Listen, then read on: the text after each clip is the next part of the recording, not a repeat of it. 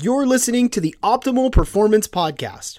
The OPP is brought to you by Natural Stacks, makers of 100% natural and open source supplements designed to help you live optimal.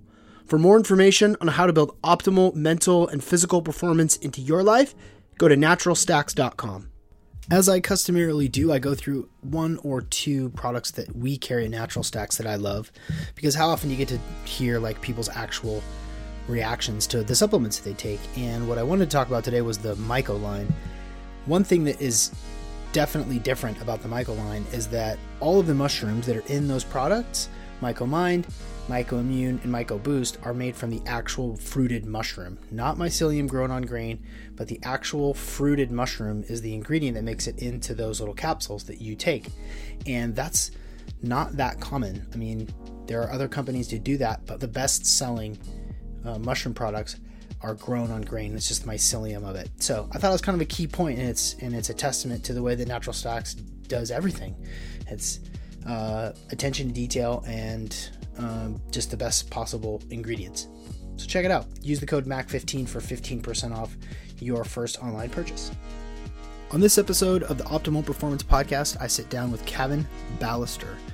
And if you don't know the name Kevin Ballister yet, you probably will, because this guy is working his tail off and partnering with lots of different very cool people around brain injuries and recovery. The story is pretty amazing. In 2011, Kevin fell 20 feet from a rooftop water tower scaffolding and had the sort of brain injury that the statistics don't look good for you.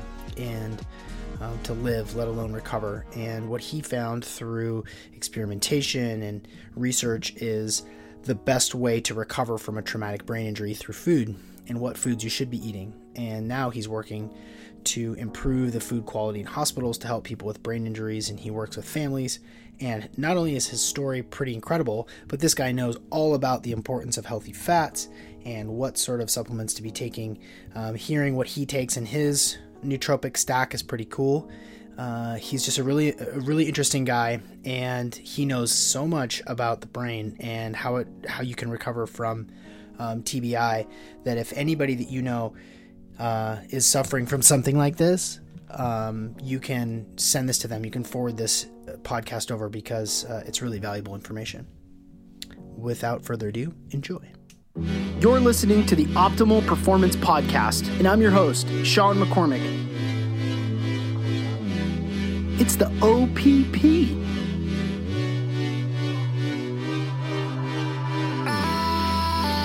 I'm a performance coach, a wellness entrepreneur, a blogger, a speaker, a biohacker, and it's my privilege to bring to you the leading experts in the field of performance. So let's dig right in. One of my general manager for my float centers was on, I don't know if you saw the Amtrak train accident up here in Seattle a couple of months ago. Oh shit, no.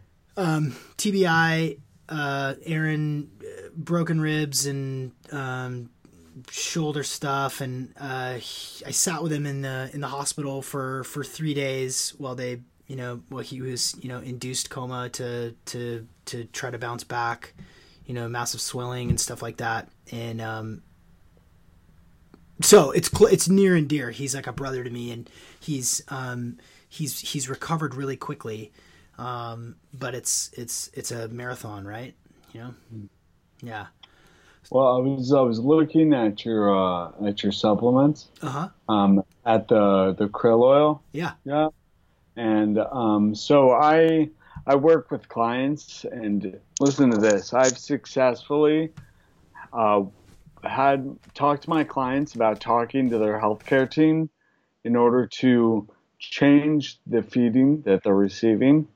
So we might want to talk about that a little bit, but yeah, I've successfully gotten them to get the healthcare team to administer high dose omega-3s, specifically DHA. How high? 6 grams of just DHA, so like 12 grams of fish oil.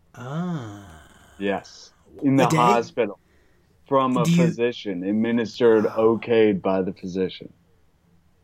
Unbelievable. Wow.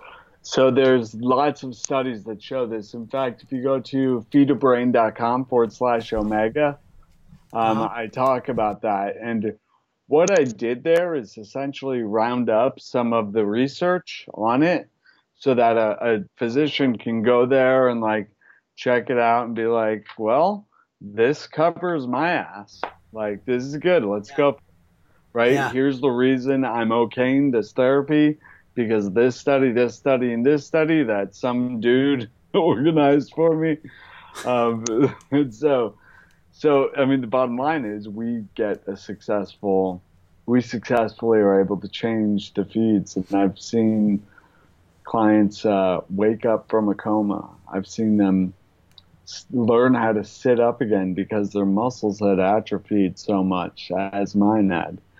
I had seen them take their first steps. And then I've seen a client's daughter say thank you. And it's heartwarming. Wow. Just got chills a That little probably bit. should belong Yeah. in the podcast. Probably shouldn't have said that. That's Yeah. well, we're already recording, my All right, man. man, So let's let's just go. jump off from there. So I like to start out every episode the same way, and that is to ask our guest, what is in your body, Kevin? What have you put in your body to date? It's what 5 o'clock in Texas. What have I fed my brain and body? Yeah, it's 5 o'clock in Texas right now. Let's see. I woke up. I had salmon, pan-seared salmon with on a bed of greens with some sliced radishes and some sliced beets, doused in olive oil, and I had that with some coffee blended with ghee and coconut oil.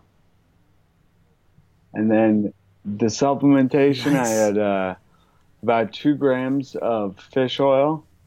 I had an organ meat capsule. I don't like eating organ meats all the time, so I found a company that makes organ meat capsules that I love. And I take those every day. And actually, if you're interested, it's Ancestral Supplements, and you can use Feed a Brain for a discount.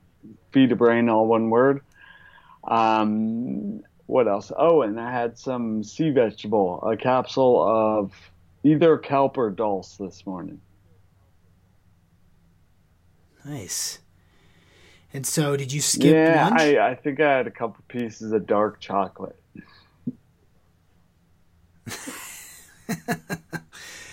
I love it. I love it. You know, asking people that question never gets old, because whether you're a sleep doctor or a shaman or a gut health specialist, most of the replies are the same, right? And high fat, coffee, more fat in various forms, just like yourself. And then, you know, periods of intermittent fasting kind of here and there. People eat when they're hungry and they don't when they're not. So it's an excellent answer. Not like you could have gotten that one wrong, but I appreciate that. No one has time to eat lunch. Yeah, right. Well, I'm excited to dip into this conversation, Kevin, and you know, there's so many different ways that we can go, and one of my questions is more about mentality, because what it took for you to turn things around and to tinker and to push and to not listen to people who are trying to steer you down the wrong direction. My question is, before your accident, did you have the same buck the system, I'm going to go my own way sort of attitude that you do now? Thanks for asking that question. I thought we were going to go a different way, but I like it. We're going back to like before my accident. Yeah, I was very much into punk rock and roll. Like, I played in bands. I rented sound equipment for underground and usually illegal warehouse parties throughout the five boroughs of New York. And yeah, I was very much like, go my way, going my own way, paving my own route. And when it came to this injury, it really served me because I wasn't going to listen to what the experts said, you know? I was going to expect miracles and I was going to bring them about. Was there a moment in your process where your skepticism for sort of conventional wisdom around TBI, was there like a aha moment how in the process where you're like, wait a minute, no, I'm not going to do that. I'm going to do my own thing. Yeah. I think it was mostly surrounding nutrition, right? Like, essentially here's how it went with my story. So I fell from a rooftop water tower. I sustained a severe traumatic brain injury, was unconscious, immediately rushed to the hospital, put on life support.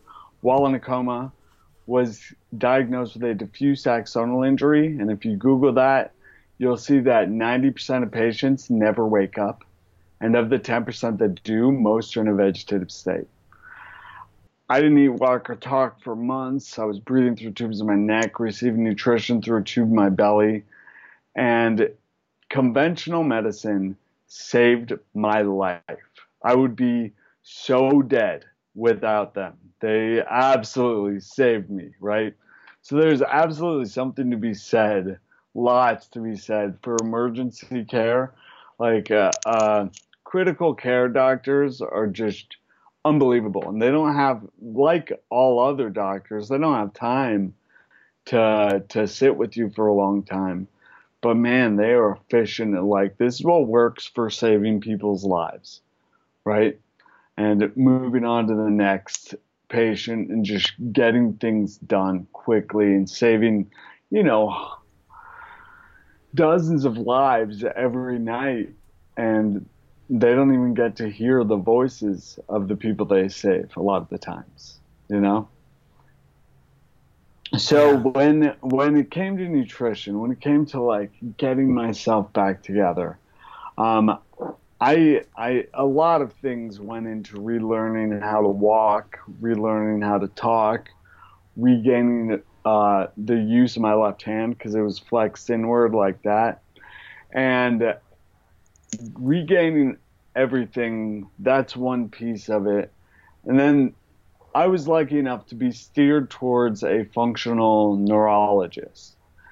And, most people know about functional medicine, but I asked them about functional neurology and I got, ooh, tell me more most of the time. So functional neurology is really, really cool stuff.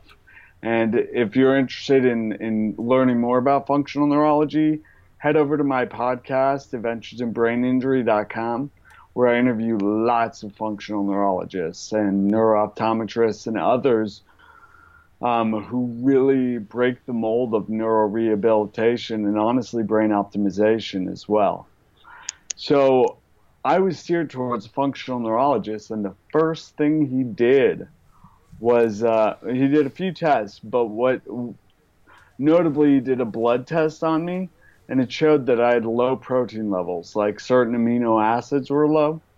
And I was like, Doc, I eat meat with every meal. I eat a protein shake every morning. What are you saying? Eat more? And he's like, he says, no, you're not digesting the food you're eating. And I kind of looked at him sideways, and was like, really? And then I started the diet anyways, and I started the nutritional protocol and the things that he was prescribing me to heal my digestion. And suddenly I began to regain clarity. And I was like, whoa, there's definitely something to nutrition, which first of all conventional medicine doesn't say much about nutrition, or especially didn't say much about nutrition in 2011. So I was like, definitely something in nutrition. And I used that regain clarity. I was like, first of all, what happened? Because I've been in a fog for almost a year. I was in such a dense brain fog, I didn't even know I was in brain fog because I was in a brain fog, right? So, Right. so I began regaining clarity. I began researching what happened, going through medical records, text messages, emails, Facebook posts, and at the same time, why did nutrition matter? So I'm researching digestion, metabolism, neurometabolism, mechanisms of neuroplasticity, anything I can do to give my brain the best shot to recover. And what that looked like was not what the USDA food pyramid said, not what I had been taught Yeah. throughout my life. And I was just like, yep, this is all for industry. This is like, first of all, the U.S. Department of Agriculture. I do a presentation where I bring this up. I'm like, all right, so who gives you these dietary recommendations? I showed the food pyramid that I grew up with, the food pyramid part 2 that doesn't make any sense, and then the food or the My Plate, and they all say the same thing basically. I'm like, who gives us these recommendations? And I'm like, all right, it's the USDA, the U.S. Department of Agriculture. So what is the purpose of the U.S. Department of Agriculture? I'm like, well, let's look at their website. So I pull up their website and I go to the About thing, and I'm like, it says to support the financial, or to financially support rural America, to financially support opportunity for rural America to thrive. Something like that. I'm like, this is all about financial opportunity. This has nothing to do with human health. Um, and and so obviously there's a little conflict of interest there, right? A little bit, a little A bit. little bit. So it was just recognizing the amount of money and industry in the entire medical and nutrition system. That it's like, all right, let's find what's going to work. Obviously,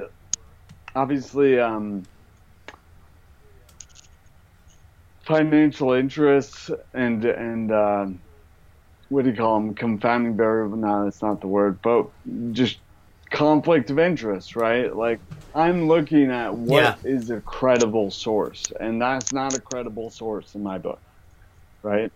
Agreed. Agreed. So I began to learn how to read peer-reviewed research and research that. I'm reaching out to doctors and practitioners. I learned of Coursera, which is free online university courses from top universities like Duke and Princeton and Yale and Cal Polytech and the University of Chicago. And I began to study neuroscience. And I also took a nutrition course through that, and it was so ridiculous, right? Yeah. Eat corn, eat wheat, eat corn, lots of fruits, tons of fruit, some Yep, yep. vegetables. It was ridiculous. I remember in a nutrition course, we're like, so your body you can get energy from fat, but your body would prefer not to. And I remember thinking, Right. my body sometimes prefers not to get up in the morning, like, who's determining what my body prefers to do, right?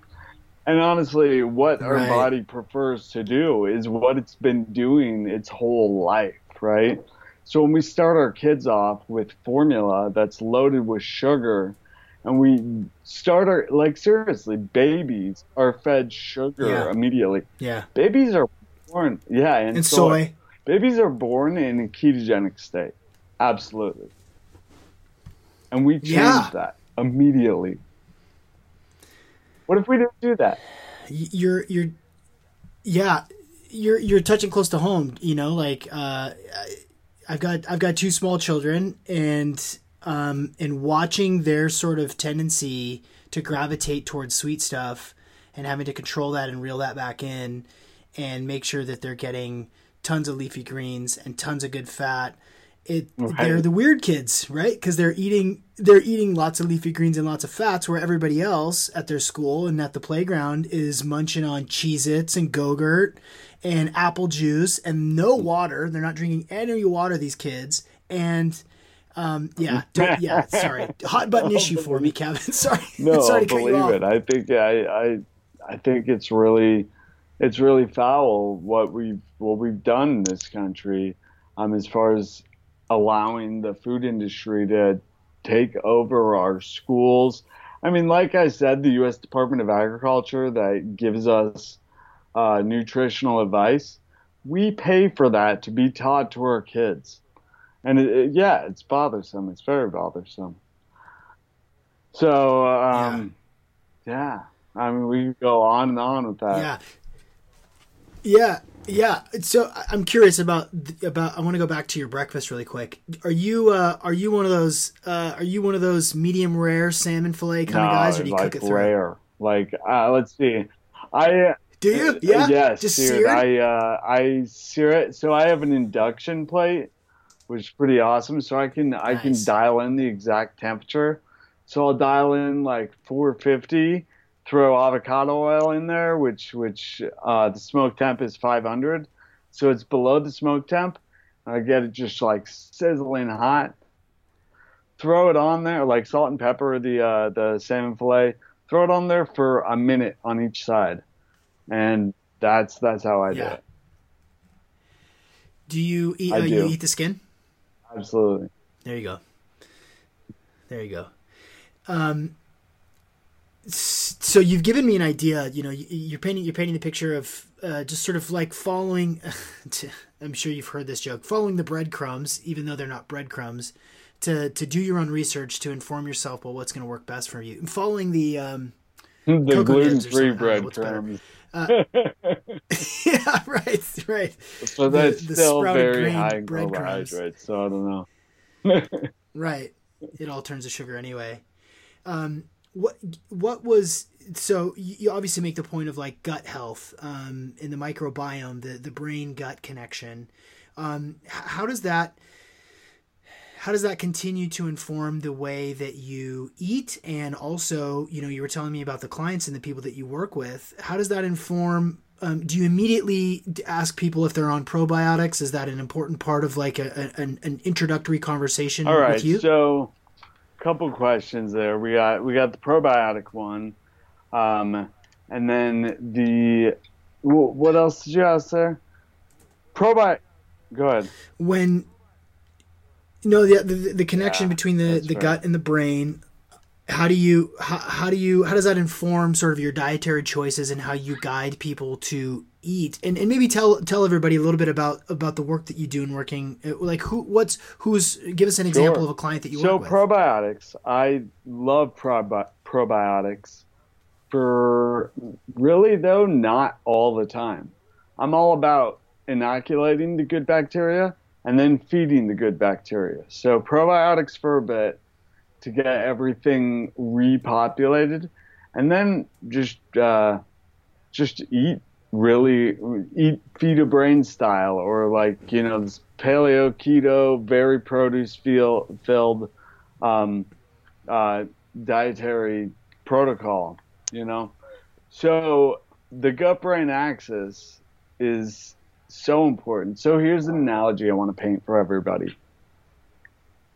Many connections in my brain have been damaged, and I think of rebuilding those connections, or building any connections for that matter, like building a bridge.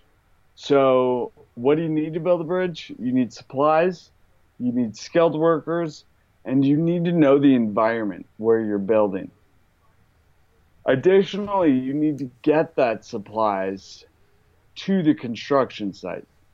So, all right, I laid down kind of like the idea there. Let me explain what each one is. So, first, the supplies would be the nutrition. the brain building nutrition, the food that powers our neurons and our glia, the cells in our brain. So getting that to the construction site would be having our digestion working efficiently. So that's the other piece of getting the supplies there. Next, we want skilled workers. What are the skilled workers? Well, that's the therapy, the targeted therapy, the right kind that affects the neuroplastic change that we want. And then how do we know what we're going to build? That's knowing the environment, like the sediment of the bedrock, the height of the water, the weather conditions there. And that would be the neurological assessment to really understand how the brain is functioning. So if we do the best therapy, and we actually see exactly what's going on with everything. So we do a really solid neurological assessment, and we have the best functional neurologists, neurooptometrists, speech language pathologists, all of these therapists coming together to give the best therapy, but we don't supply the right nutrients to the brain, or we're unable to get those nutrients to the brain because the digestion isn't functioning optimally. It's like having the best bridge architects, the most skilled designers, and the hardest workers, and then pulling up with a truckload of toothpicks.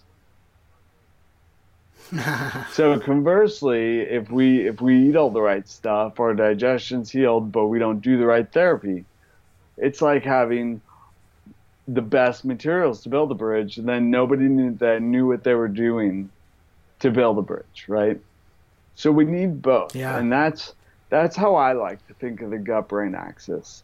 Additionally, inflammation anywhere in the body, cytokines are released, which have been shown to cross even a healthy blood-brain barrier, which means that inflammation anywhere in our body can inflame our brain. Release cytokines that can inflame our brain. When the brain is inflamed, communication with the gut is reduced. When communication with the gut is reduced, the gut becomes more permeable. When the gut's permeable, whole food particles enter into the bloodstream undigested. Your audience know about leaky gut? All right? So for sure they do. It enters into the bloodstream undigested, which causes more inflammation, right? Like if a piece of food is in the bloodstream, the blood doesn't recognize it. And it responds the same way it would respond if you had a splinter or any other foreign substance in your blood. It would inflame the area, inflammatory cytokines, all that, right? Which, of course, can cross the blood-brain barrier, reduce communication with the gut, gets more permeable, so it's this vicious cycle. And it exacerbates itself. It just gets worse and worse. Yeah. Well, on that note, and I don't want to derail you, but what do you take? What do you like for inflammation? Before we talk about your clients, because I'm interested in the work that you do. What do you take? I mean, are you taking lots of curcumin, turmeric? Like what do you take for inflammation? I don't take compounds regularly to reduce inflammation. I try to just live a healthy lifestyle. But when I wake up, sometimes I go out and I drink way too much and stay up way too late. Like, my buddy came into town the other day and I ended up staying up way too late, drinking way too much. And the next day I was like, oh, damn. Actually, that night, here's what it is. That night, I had magnesium threonate with quite a bit of N-acetylcysteine, which really, first of all, it tastes good when you mix those two because N-acetylcysteine is pretty sour, and I use the Zymogen Optimag Neuro, which kind of has this berry flavor, and they go together very nicely. So I had that and some choline and some uridine and some high DHA fish oil as well. and that helped reduce inflammation. And then the next morning, I had the same thing, and I added curcumin with it. If I had some resveratrol, I'd add that in there too. But those are my main go-tos: Yeah. N-acetylcysteine and a magnesium that can cross the blood-brain barrier. Yeah. So tell us, I'm going to struggle not to interrupt you. As you already gather, I'm an excitable guy. I'm an enthusiastic dude. So, so tell us a little bit about the work that you do with the clients that you work with. All right. So yeah, I recently published my book, and got a flood of clients afterward. I had already been working with clients beforehand. Excuse me. But suddenly there were many brain injury survivors and people with loved ones who were affected by brain injury.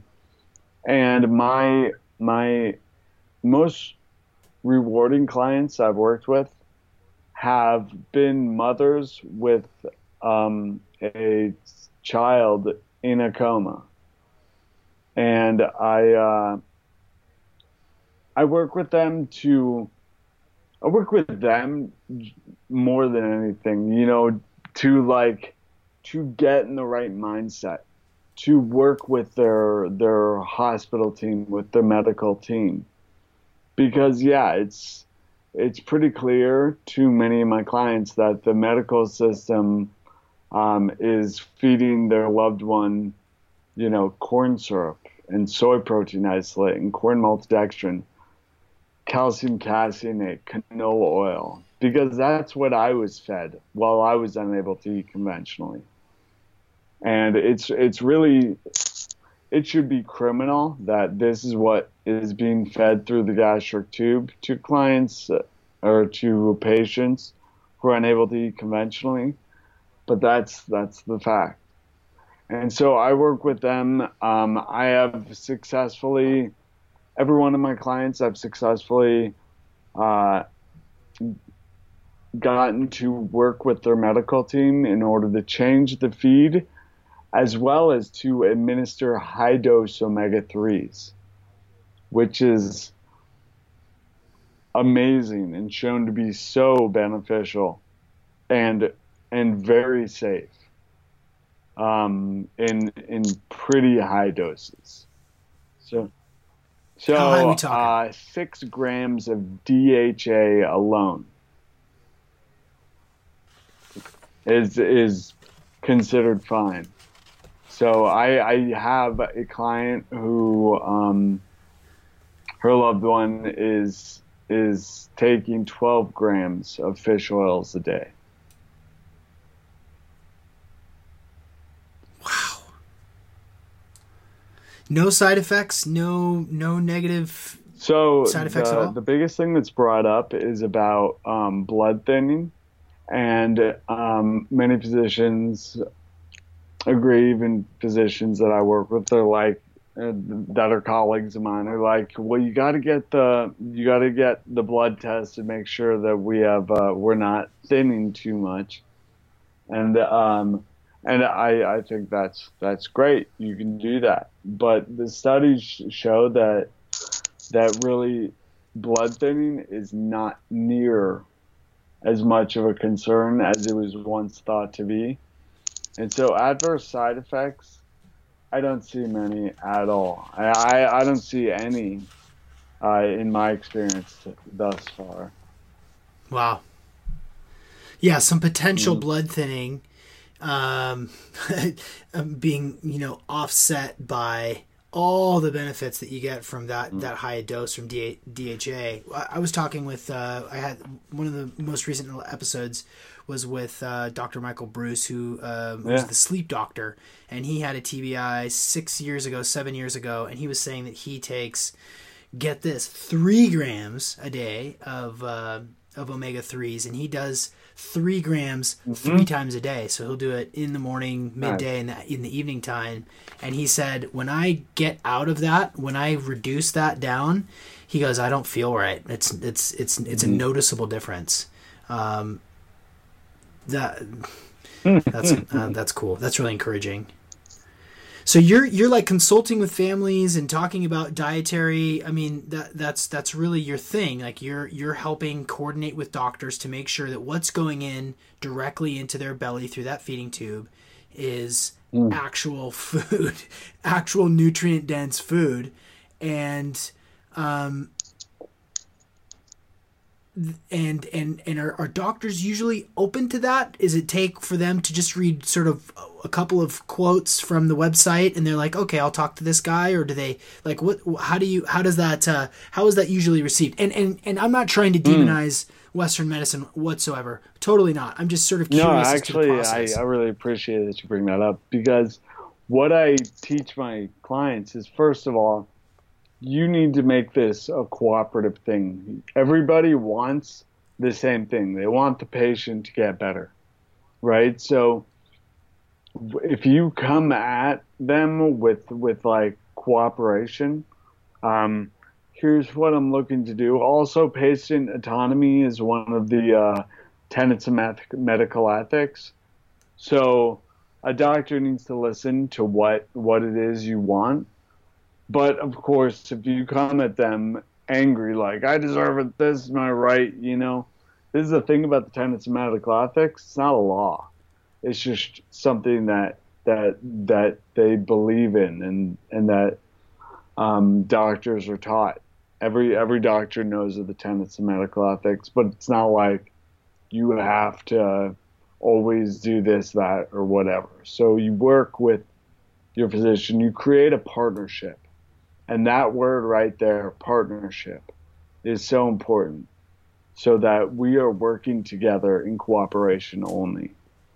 I do work with clients. It's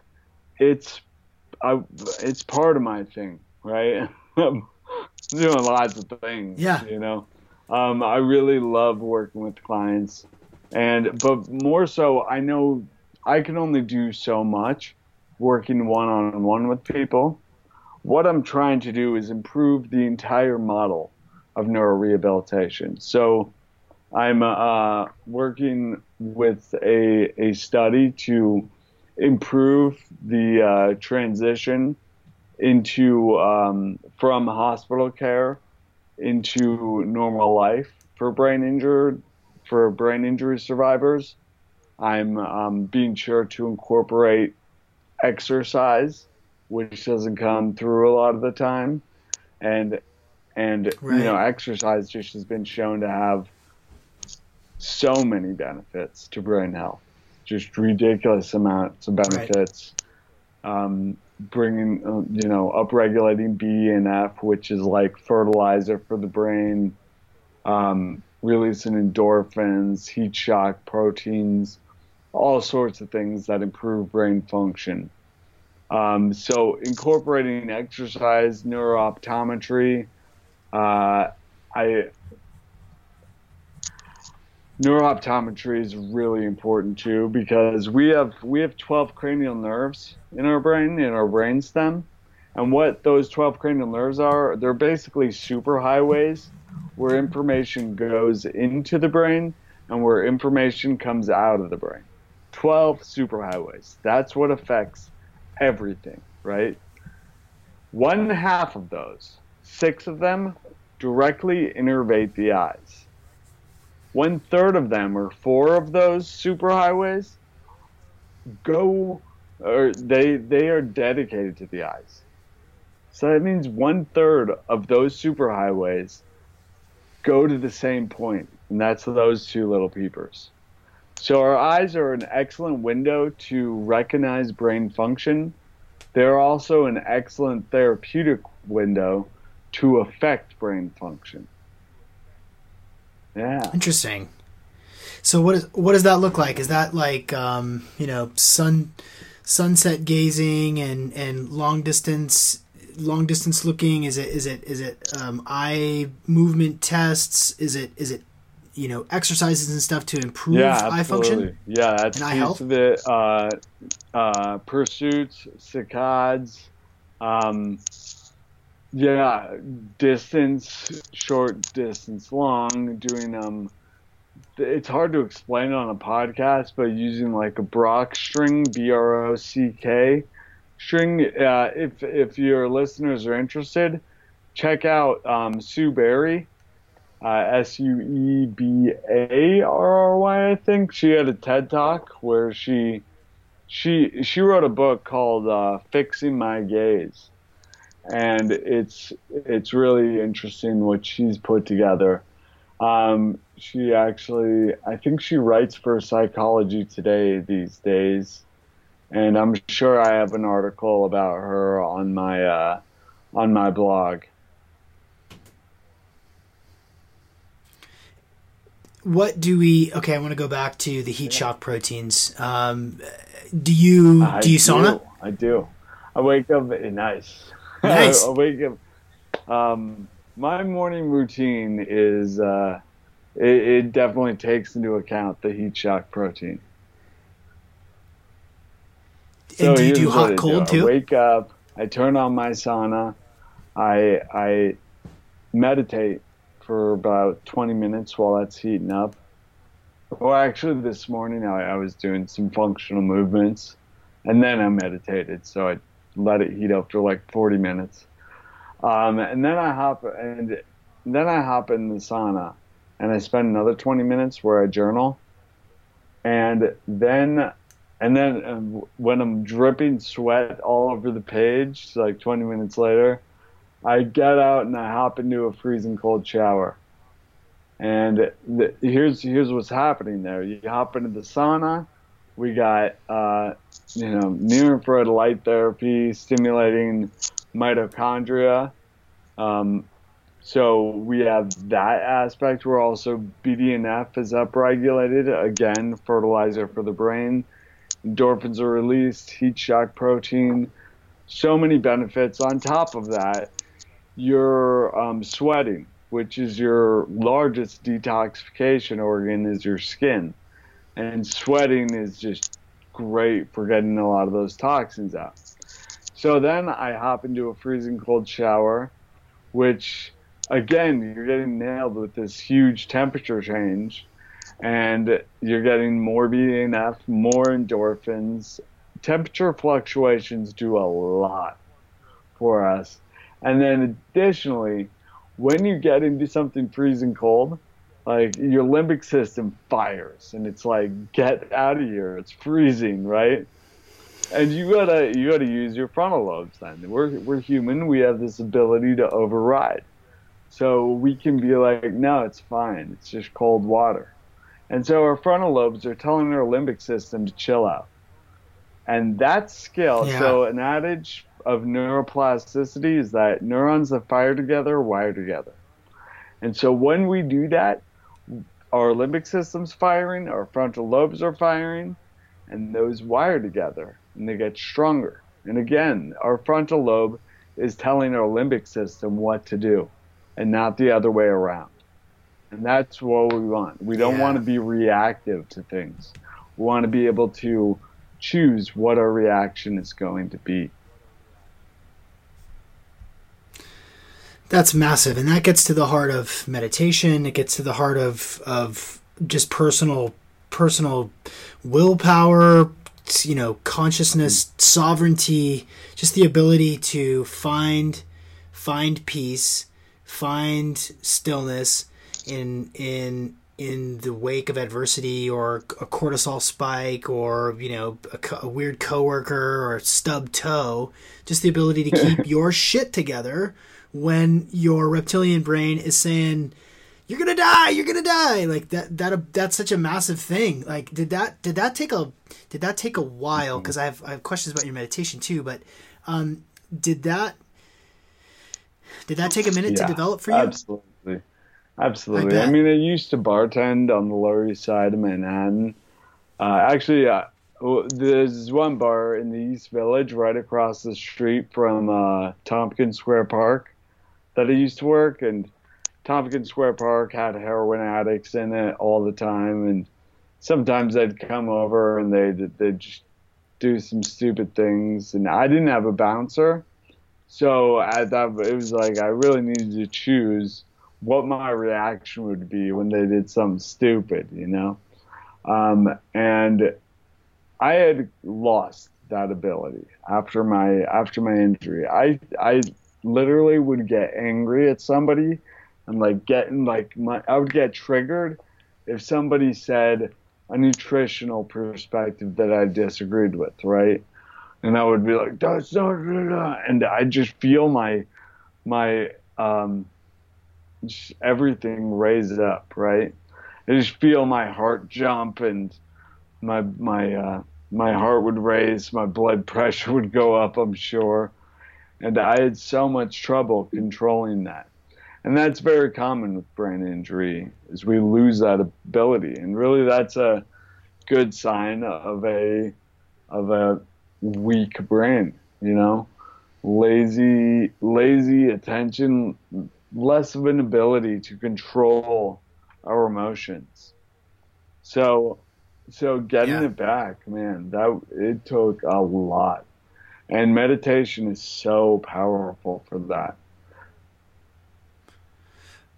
Do you have what sort of technique do you do, or is it just breath work, or do you use an app or something? I do a kind of a process, and I'm kind of trying this process on right now, but I do a process where, you know, a lot of people say meditation is clearing your mind, and I'm like, that doesn't work for me. Like, my mind is going to think, and I find meditation to be a very powerful time to direct my mind in the direction I want it to go, you know? So what I do is for the first, 5 minutes, here's what I do. I go on YouTube actually, and I type in Tibetan bowl 5-minute timer, and it gives me a like Tibetan bowl sound every 5 minutes.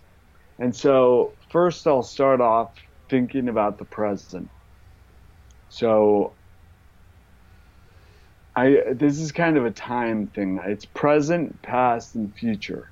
So I'll think about the present. That means I'm only thinking about I am statements, or it is, or present tense statements and things that are happening right now. I feel, this is, whatever, right? Wherever my mind goes with this. And then I will think about the past. And it's kind of, I'll think about the past and the present, because this is where I really think about things that I'm appreciative of, things that I really like having in my life, and showing a mental appreciation and just keeping that at the front of my head. Because as you know, writing down a few things you're grateful for every day is shown to increase happiness a great deal, right? So I'll spend 5 minutes thinking about what I'm appreciative of, who I'm appreciative of, what circumstances I'm appreciative of, and sometimes how they came about, and how I'm appreciative of everything that came about in order for that to be the scenario. And then I'll move into the future. And this is where I visualize. And visualization has been shown to, first of all, light up the occipital lobe and other areas of the brain when we actually see things.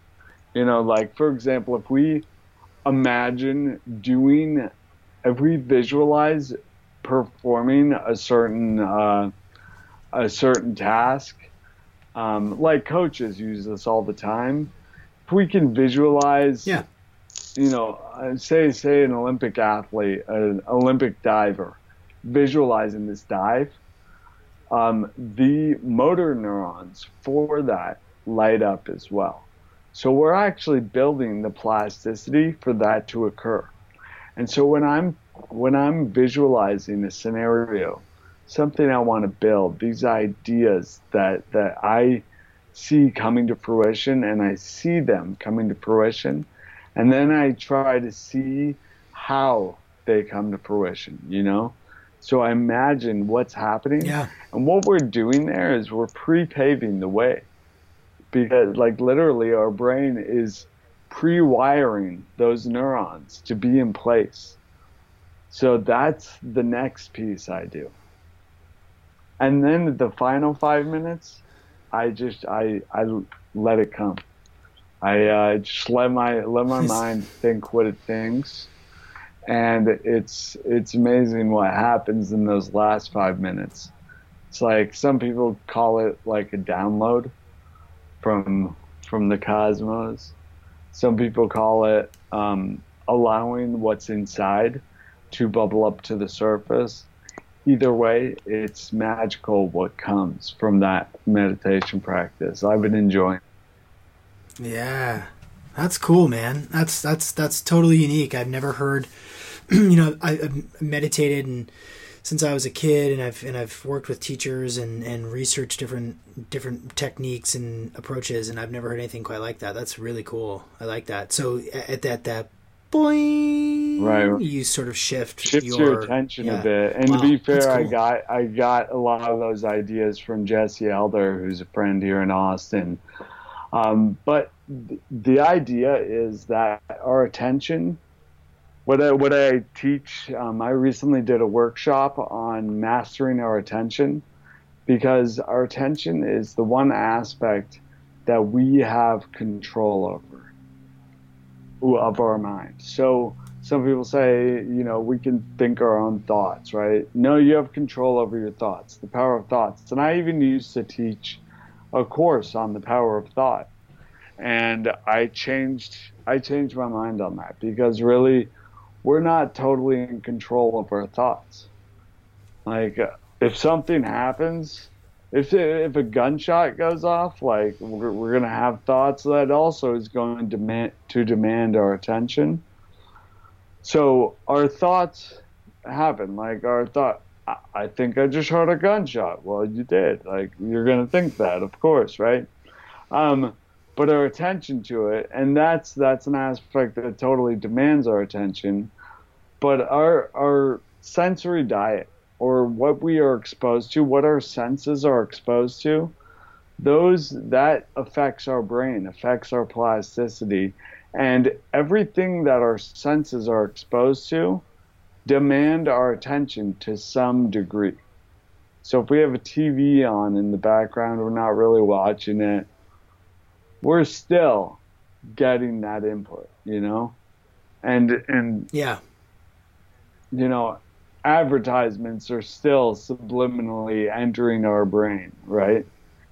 So it's understanding that our attention is what we control, and our sensory diet we have a lot of control over also. So if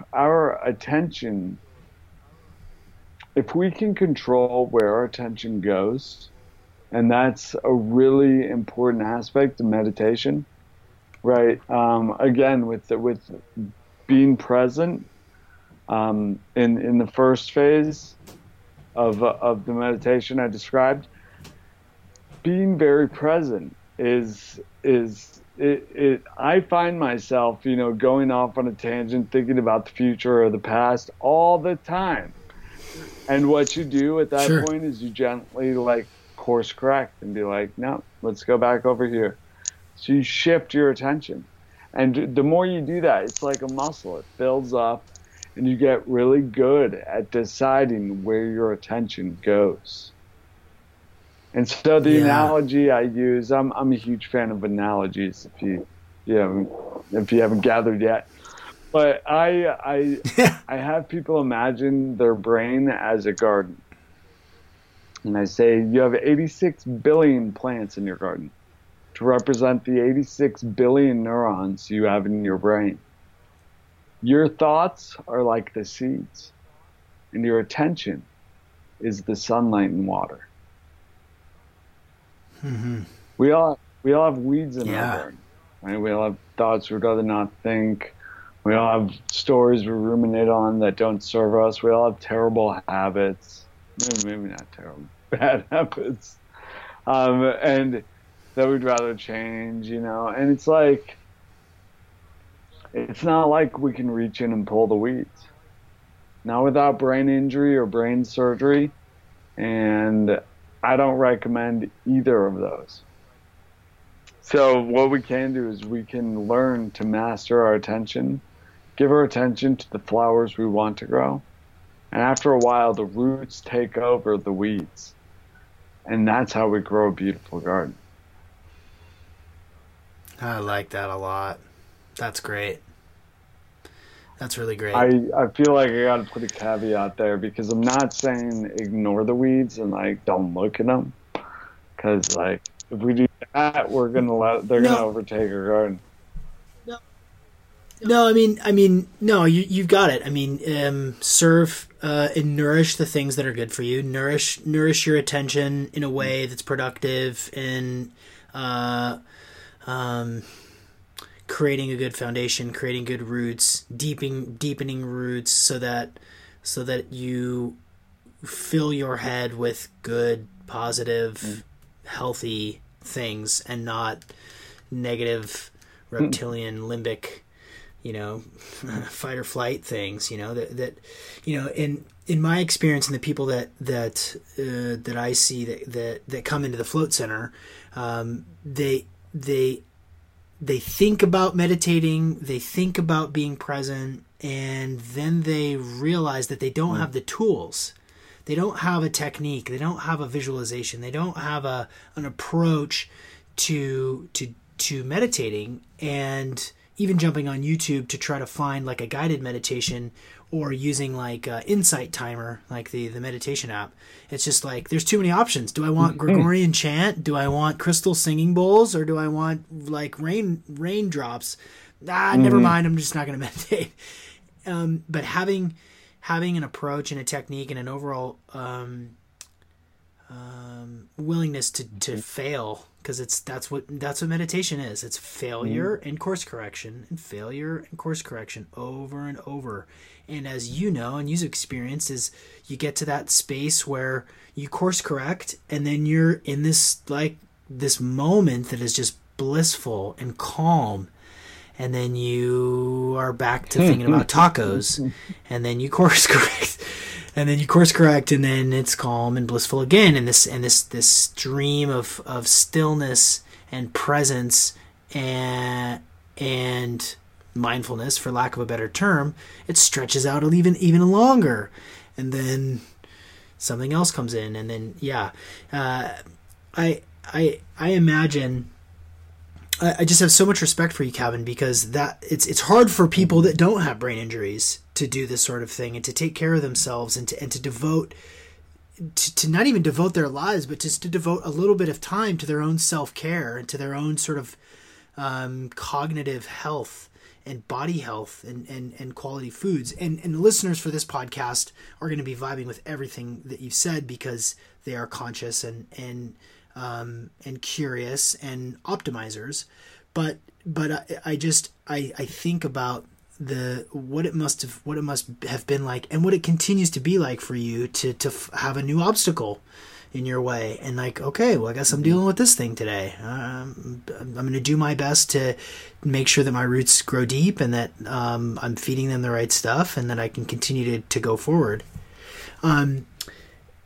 Where do you stand? This is just my own personal soapbox now. It's just for the people that are regular listeners, they're gonna be like, "Dude, will you drop it?" But I will not. I will not drop it. Where are you at on cannabis, or maybe specifically CBD? Will you drop it? Come on. All right. So, I honestly, I think CBD is overhyped, honestly. I think cannabis, I've always, I grew up in Boulder, Colorado. We smoked lots of weed. I'll be open about that. I've always had weed around, and then I moved to New York and I stopped smoking weed. However, one of my roommates sold weed and would like come in with a big bag and I don't know half a pound. I don't know how much it was, and everybody would be like coming around like with the bong and like ready to go, and I'd be like, let me see it. And I'd take out a big old nugget and I'd, that's pretty good. He's like, yeah. And then I would look at him and I'd pop it in my mouth. I'm looking at him. He'd be like, dude. And I'd be like, Nice. I'm not going to smoke it, but I'll totally eat it. And so I'm a big proponent of food in its whole food form. And I'm a big fan of weed in its whole food form. You know, I actually went and visited my friend in San Diego who has a couple plants. And I was like, can I just eat some of this? And he was like, you can eat as much as you want. And so I did. I actually posted on Instagram a picture of it. It was a piece of dark chocolate, a really nice nugget, and a blackberry. I'm like, it's a good little snack Nice. right here. And Yeah. I think that's the best way for us to get the benefits from that plant. Either cook with it or just eat it raw. Make a salad with it, you know, Yeah. just add it to things. Treat it like a spice. I think that's the way I'd like to use it. Again, it's probably way too expensive to do that, but that's how I'd like to see it. Yeah. And really with things Cool. becoming more and more legal, I think people will just have a plant in their backyard and it won't be such a big deal. You know, it'll be like any other herb. And we can use it medicinally because that's what it is. It's a medicinal herb. Yeah. Cool. Yeah, I like your take on it, and I'm happy to hear that you just chewed up and swallowed a bud, because obviously the nutrient density of the cannabis plant is massive. I mean, hemp, the entire plant is edible, you know, like hemp hearts and hemp seeds and the oil, and I mean it's just it's a It is. powerful plant. And because you're a proponent of whole foods, and yeah, it makes sense. It makes sense that you'd be more of a fan of chewing up a spongy, sticky bud than smoking some weird CBD Hopefully pen. your listeners like that one. Yeah, they're gonna get a kick out of that for sure. So what do you know? What's next for you? You know, another book. You know, I'm sure that you've got more. You know, you and I took a while to touch base because you're a busy guy. You know, obviously your book is receiving just amazing reviews. What's next for you on your journey to help people on recover from traumatic brain injuries? I will say that recovering from traumatic brain injury, that's not all I do. I also have clients that are optimizing and looking to just get to the next level. I also have brain injury survivors who have gotten really far and are looking to get to the next level. But you know, I was talking with JJ Virgin recently, who's a big warrior for improvement of neurorehabilitation and for brain injury in general, and she's like, you know, I'd say 90% of the population has a brain injury. Like, if you've ever had a concussion, you have had a brain injury. If you've ever been knocked out unconscious, you have definitely had a brain injury, right? Actually, Right. Doc Parsley told me that you can sustain a brain injury from something as seemingly benign as a roller coaster ride, because of the coup and contra coup, which is like, you know, your brain is like the consistency of tofu, and if you slosh that around in the hard skull, it can do some damage, right? So, Yeah. excuse me, we've all probably had brain injury in some way or another, but I'm all about, you know, improving neurorehabilitation and brain optimization, our understanding of brain plasticity And that's my passion. Since my injury, I was studying all this nutrition stuff. I'm also studying neuroplasticity and what we can do. So I'm currently working with Revive Treatment Centers in Denver, Colorado. They're a functional neurology center that really has just so many amazing tools, including hyperbaric oxygen, which everybody knows, cold laser, which is low-level light therapy, stimulates mitochondria, um, video nystigmography for assessment, right? Like, so I was telling you about the bridge analogy, understanding what the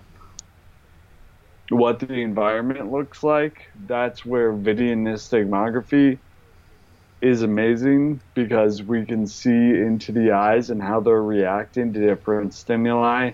Balance plates that really help us understand what the vestibular system is doing in conjunction. So these are really cool tools that we use. A gyrostim, this thing's cool. So a gyrostim is like an adult-sized gyroscope where we can plug in the exact coordinates, the speed, the different pitch, yaw, and roll that we want to change to affect the vestibular system in a specific way, which affects the visual system. It's called the vestibular ocular reflex, where if your eye moves one way, or where if your vestibular system moves one way, it notices you're moving one way, your eyes move in the opposite direction. And it even happens with your eyes closed. So we can utilize this to affect neuroplastic change. Vibration platforms, which fire muscle spindles. They do a lot for proprioception. And then what's really an amazing tool is transcranial magnetic stimulation, or TMS. And what that does is it sends in a magnetic pulse into the brain, into a small little coordinate on the surface of the brain, that brings those neurons to threshold so that they fire. And again, neurons that fire together wire together. So we'll do things like aiming that at certain spots on my cerebellum, while I'm doing certain tasks with the left side of my body, which has trouble. Like, there's definitely damage to my left cerebellum. So it really helps you regain that neuroplasticity. Cool stuff, man. Cool. Very cool stuff. So what's next? Wow. I mean, honestly, there's so many places to go with things. One of my greatest interests is improving hospital nutrition. So again, it's improving neurorehabilitation. And what that means is we don't feed our patients who have brain injuries, we don't give them corn syrup. We need to improve the nutrition, right? So that's a huge aspect that I'm looking to change. And why stop with tube feeds? I would like to change hospital nutrition in general. So I'm a crusader on that mission. That's something that's coming up as well. And we will be starting a coaching program as well soon. So head over to Feed a Brain. Oh, one more thing.